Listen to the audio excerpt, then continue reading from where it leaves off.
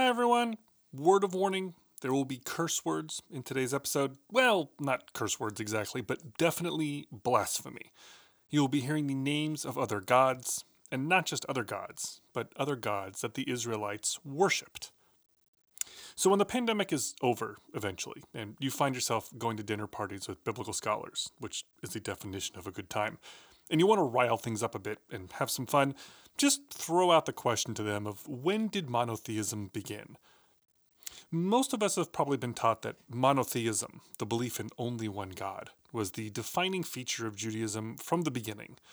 That first commandment Moses received on Mount Sinai, "Thou shalt have no other gods before me."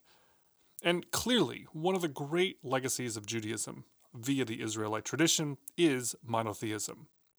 But just when it got started and how is unclear, which doesn't stop scholars from having heated debates. We determined last episode that the Israelites were originally Canaanites. At some point before about 1200 BCE, they split off from the Canaanites to form their own branch. In the last few episodes, we've been painting a picture of who the Israelites were and where they came from. So here's the point of today's episode. What set Israelite identity apart from Canaanite identity was that the Israelites adopted their own national god, whose name was, and still is, Yahweh. And yet, being Canaanites, the Israelites also recognized the Canaanite gods, plural. So what happened? How did we go from many gods to one? Who is Yahweh, and where did he come from? Well, in essence, Yahweh stuck out his thumb, hitched a ride to Canaan, and found the Israelites to hang out with. That's today's episode. I'm your host, Jason Harris, and this is Jew Ought to Know.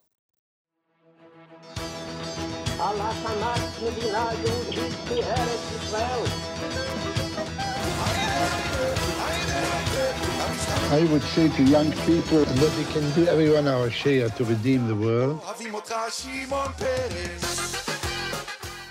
If we were to go back to the ancient world, much of it would look pretty familiar to us. Humans would look the same, of course, and we would recognize architecture and clothing and tools and even your basic daily pattern of life. But there was one thing that would feel very different.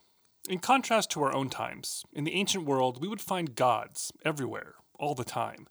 In every home, walking around the street, out in the fields, every whim of nature, from sunshine to rainstorms, would carry the presence of the gods. They were an ever-present part of daily life and very much of the living world. They had names and personalities and jobs and emotions and drama, and every people had their own gods, from Enlil for the Sumerians to Marduk for the Babylonians to Ashur for the Assyrians and Osiris for the Egyptians. The Canaanites had their pantheon of gods too. In 1929 of our era, a peasant farmer tilling his field along the coast of northern Syria stumbled across what appeared to be an old tomb. I mean, there's no way I would have gone down there alone, and the farmer didn't either, he reported to the authorities. By the time the archaeologists were finished with the site, they had uncovered a great city that had been lost to history for nearly 3,000 years. Called Ugarit, it was like finding Los Angeles buried in the sand for 3 millennia. It was a major port and power center, complete with a giant royal palace, linking the Mediterranean, Mesopotamian, and Near Eastern worlds. Amongst the extensive discoveries at Ugarit were archives of several thousand texts that revealed the world of Canaanite religion and mythology.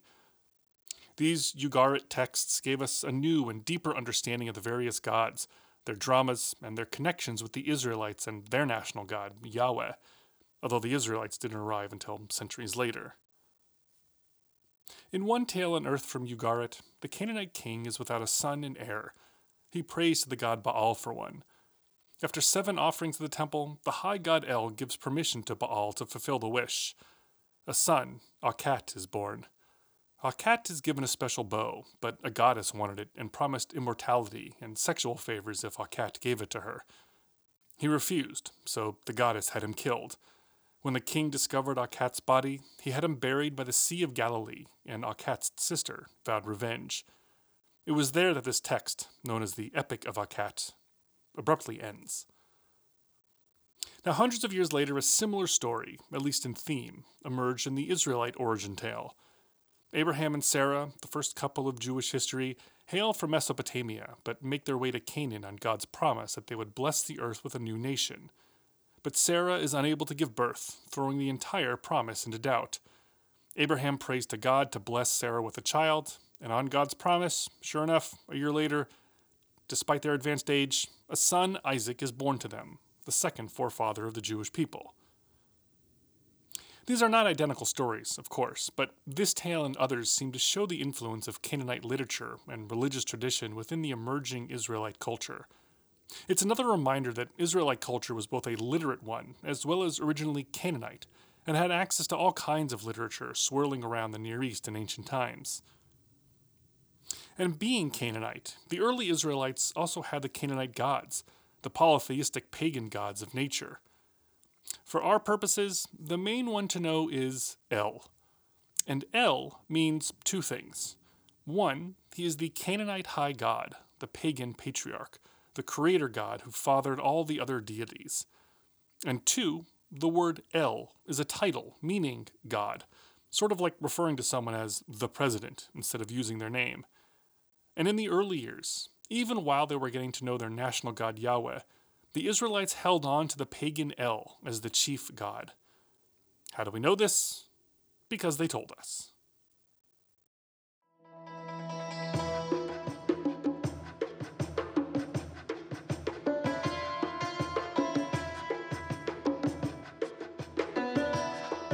In the Hebrew Bible, God is referred to in either one of two ways. The first is by the name Yahweh, the Israelite national god, who we'll get to in a moment. But the other way, in thousands of references, is by El, E-L. The next time you're in synagogue or listening to a Jewish prayer or reading the Bible in Hebrew, keep a lookout for the word El and its variations. El Shaddai, El Elyon, and especially Elohim. Wherever you see that variation on El, the biblical writer is telling you, hey, I'm referencing the Canaanite version of God here. The forefathers Abraham, Isaac, and Jacob all worshipped the God they knew as El. It was El who promised to bless Abraham and Sarah with a new nation of people in Canaan. El who told Abraham to sacrifice his son Isaac.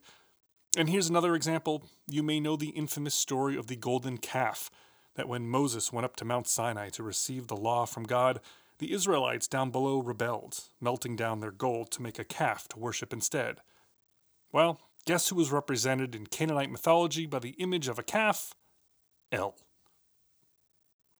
And perhaps most significantly, just in case you're feeling skeptical about this whole El thing, the Israelites named themselves after El. The story is that Jacob wrestled with a being throughout the night, and in the morning, having prevailed, God assigned him a new name, Israel, Isra, and El. We don't quite have a definition for Isra, but it probably means to persevere or to struggle. Jews translate the name Israel to mean one who wrestles with God. God, in this case, being called by the Canaanite El. Israel. Whoa!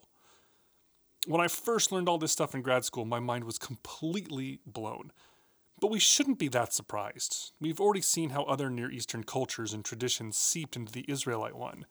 So it shouldn't come as a shock that the Israelites, who were essentially Canaanites, worshiped the Canaanite gods and preserved that memory down through their culture.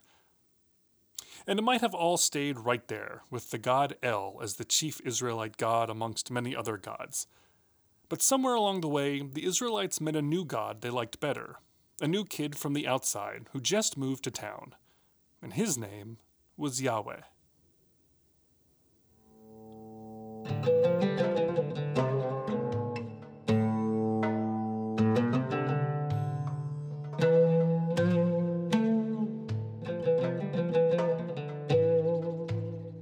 Let's leave El and the Canaanites in Canaan for a moment and talk about another part of the world, a place called Midian.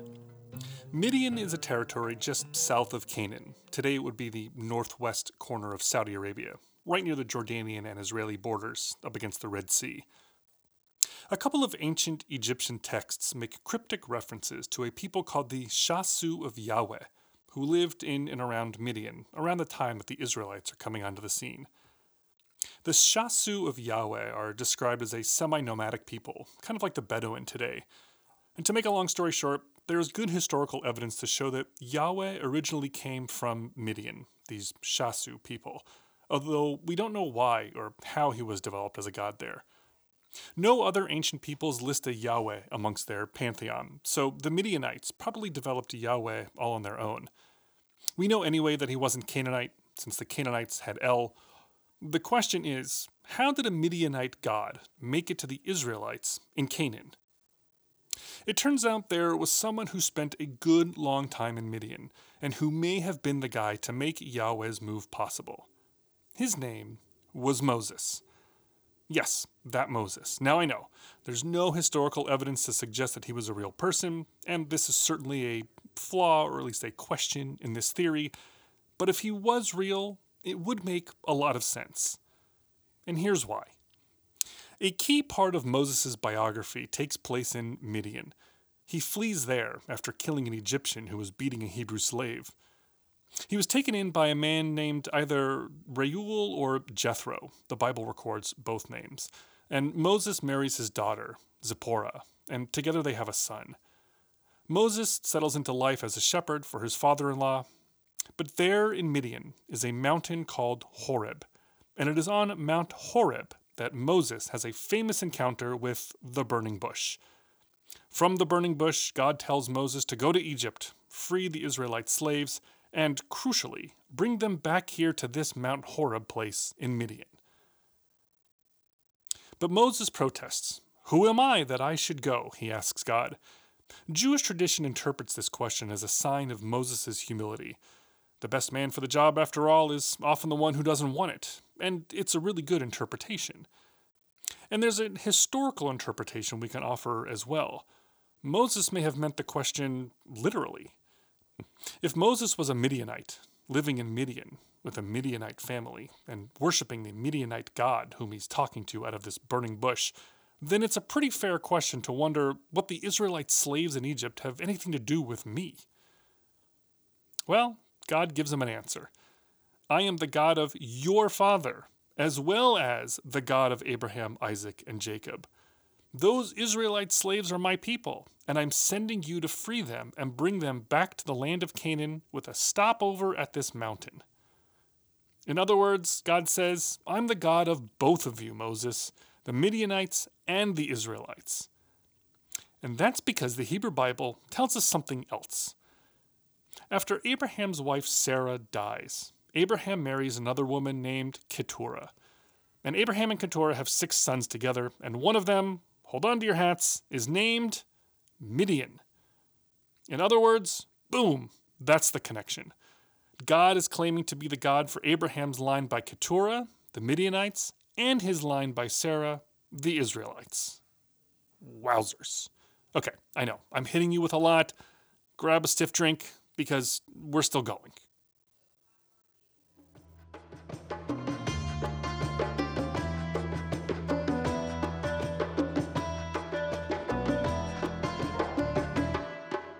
Okay, so what happens next? Well, we know the story. Moses heads off to Egypt, frees the slaves, and sets out across the desert for Canaan. But wait a second.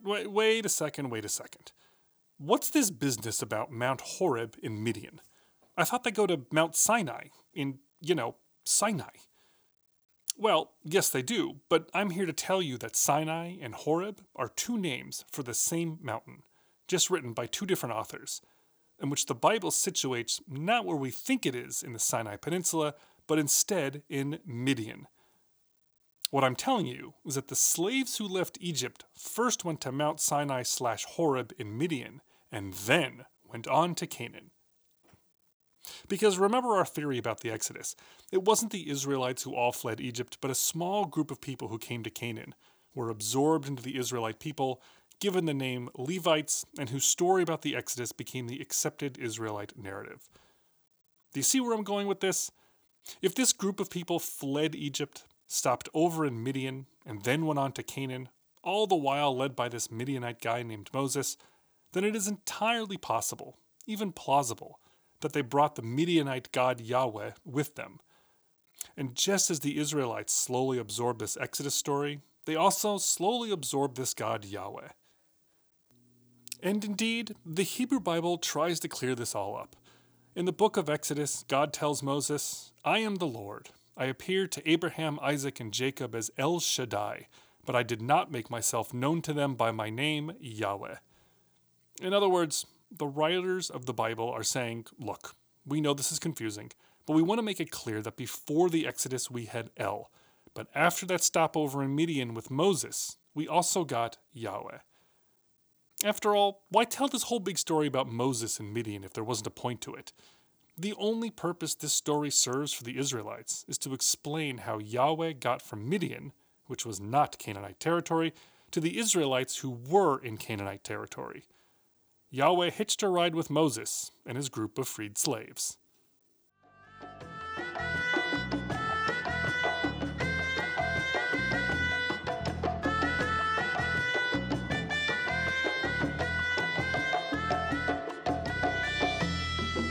Okay, maybe you're still skeptical that Moses was a real person and this story seems fishy. That's okay. We can still suggest another way to explain how Yahweh from Midian ended up in Canaan with the Israelites. Midian and Canaan were not too far apart, and there would have been plenty of traveling back and forth, especially for trade. The Hebrew Bible records this kind of connection.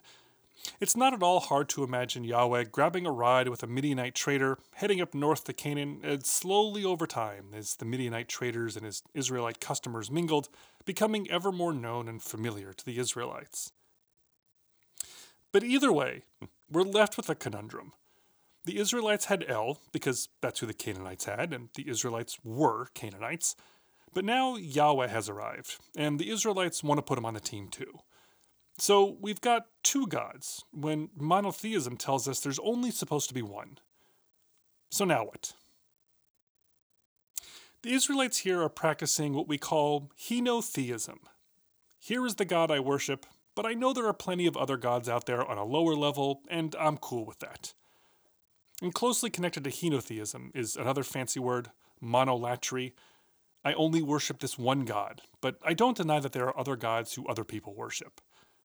The difference between henotheism and monolatry is slight, and in both cases you accept that there are other gods.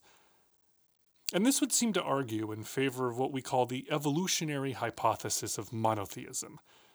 And this was developed in the late 1800s by the German biblical scholar Julius Wellhausen, who argued that the road to monotheism began with polytheism, and then moved to monolatry, and then later became the full-fledged monotheism that we have today. I won't get into all the particulars of this argument now because we're going to see it play out through the rest of the season. The drive towards monotheism is a huge part of what turned the Israelites into Jews. Now, Wellhausen's theory that monotheism was an evolution was challenged in the 1940s by an American archaeologist named William Albright. Albright argued that monotheism was thrown on like a light switch by the revolution that Moses brought to Israel.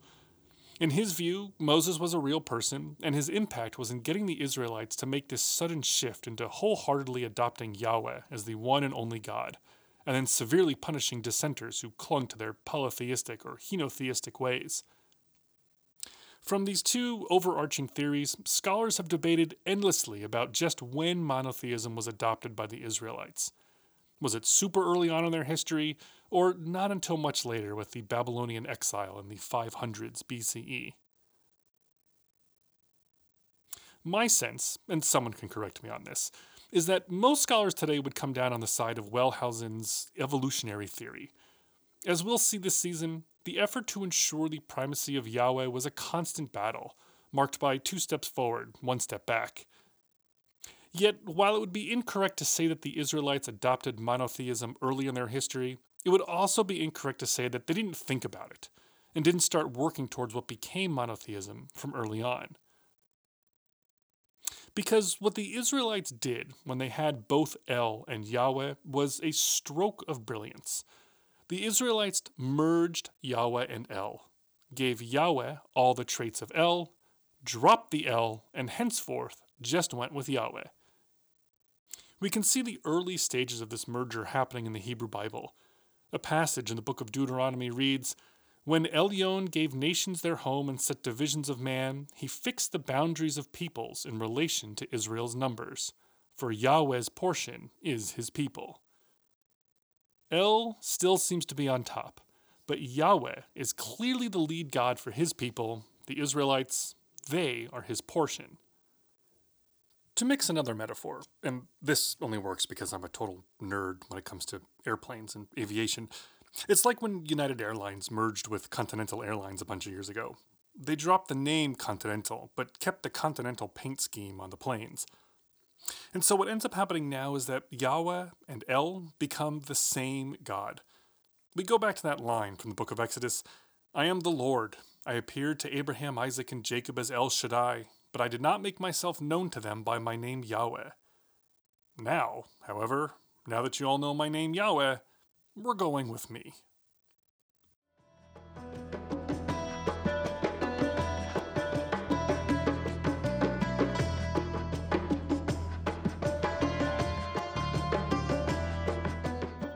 So this was a lot of information, but don't worry. This is a theme we're going to keep coming back to because it preoccupied the Israelites. How do we ensure that Yahweh stays on top? How do we drive towards a belief system in which we only need Yahweh and not any other gods? We'll dig a little deeper into who exactly Yahweh was, or at least who the Israelites thought Yahweh was to them, and how that name, Yahweh, came about. As a whole, this process is going to take some 600 or 700 years to play out, and today was about trying to understand where Yahweh came from. Because the point of that is to explain how these Israelites began to see themselves as a separate identity from the Canaanites. It was a religious separation. So things are coalescing here in Canaan, and we're getting ready to move a bit beyond the era around the year 1200, where we've been hanging out these last few episodes. The Israelites, in adopting Yahweh as a national god, have made a separation from the Canaanites, taking on this new identity. They pulled in other groups of people who weren't necessarily Canaanites, like the escaped slaves from Egypt, who may also have brought Yahweh in from Midian.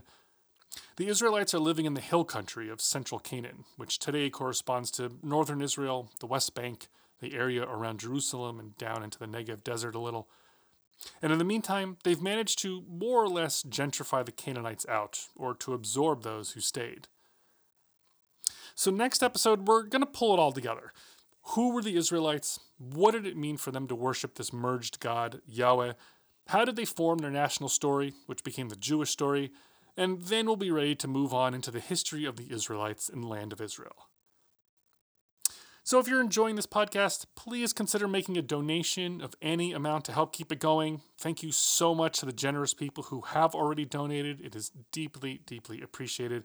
And if you've donated, you can see your name listed on my website at www.jewoughtaknow.com. Just head to the donate page at the top right. My email is jewoughtaknowpodcast@gmail.com.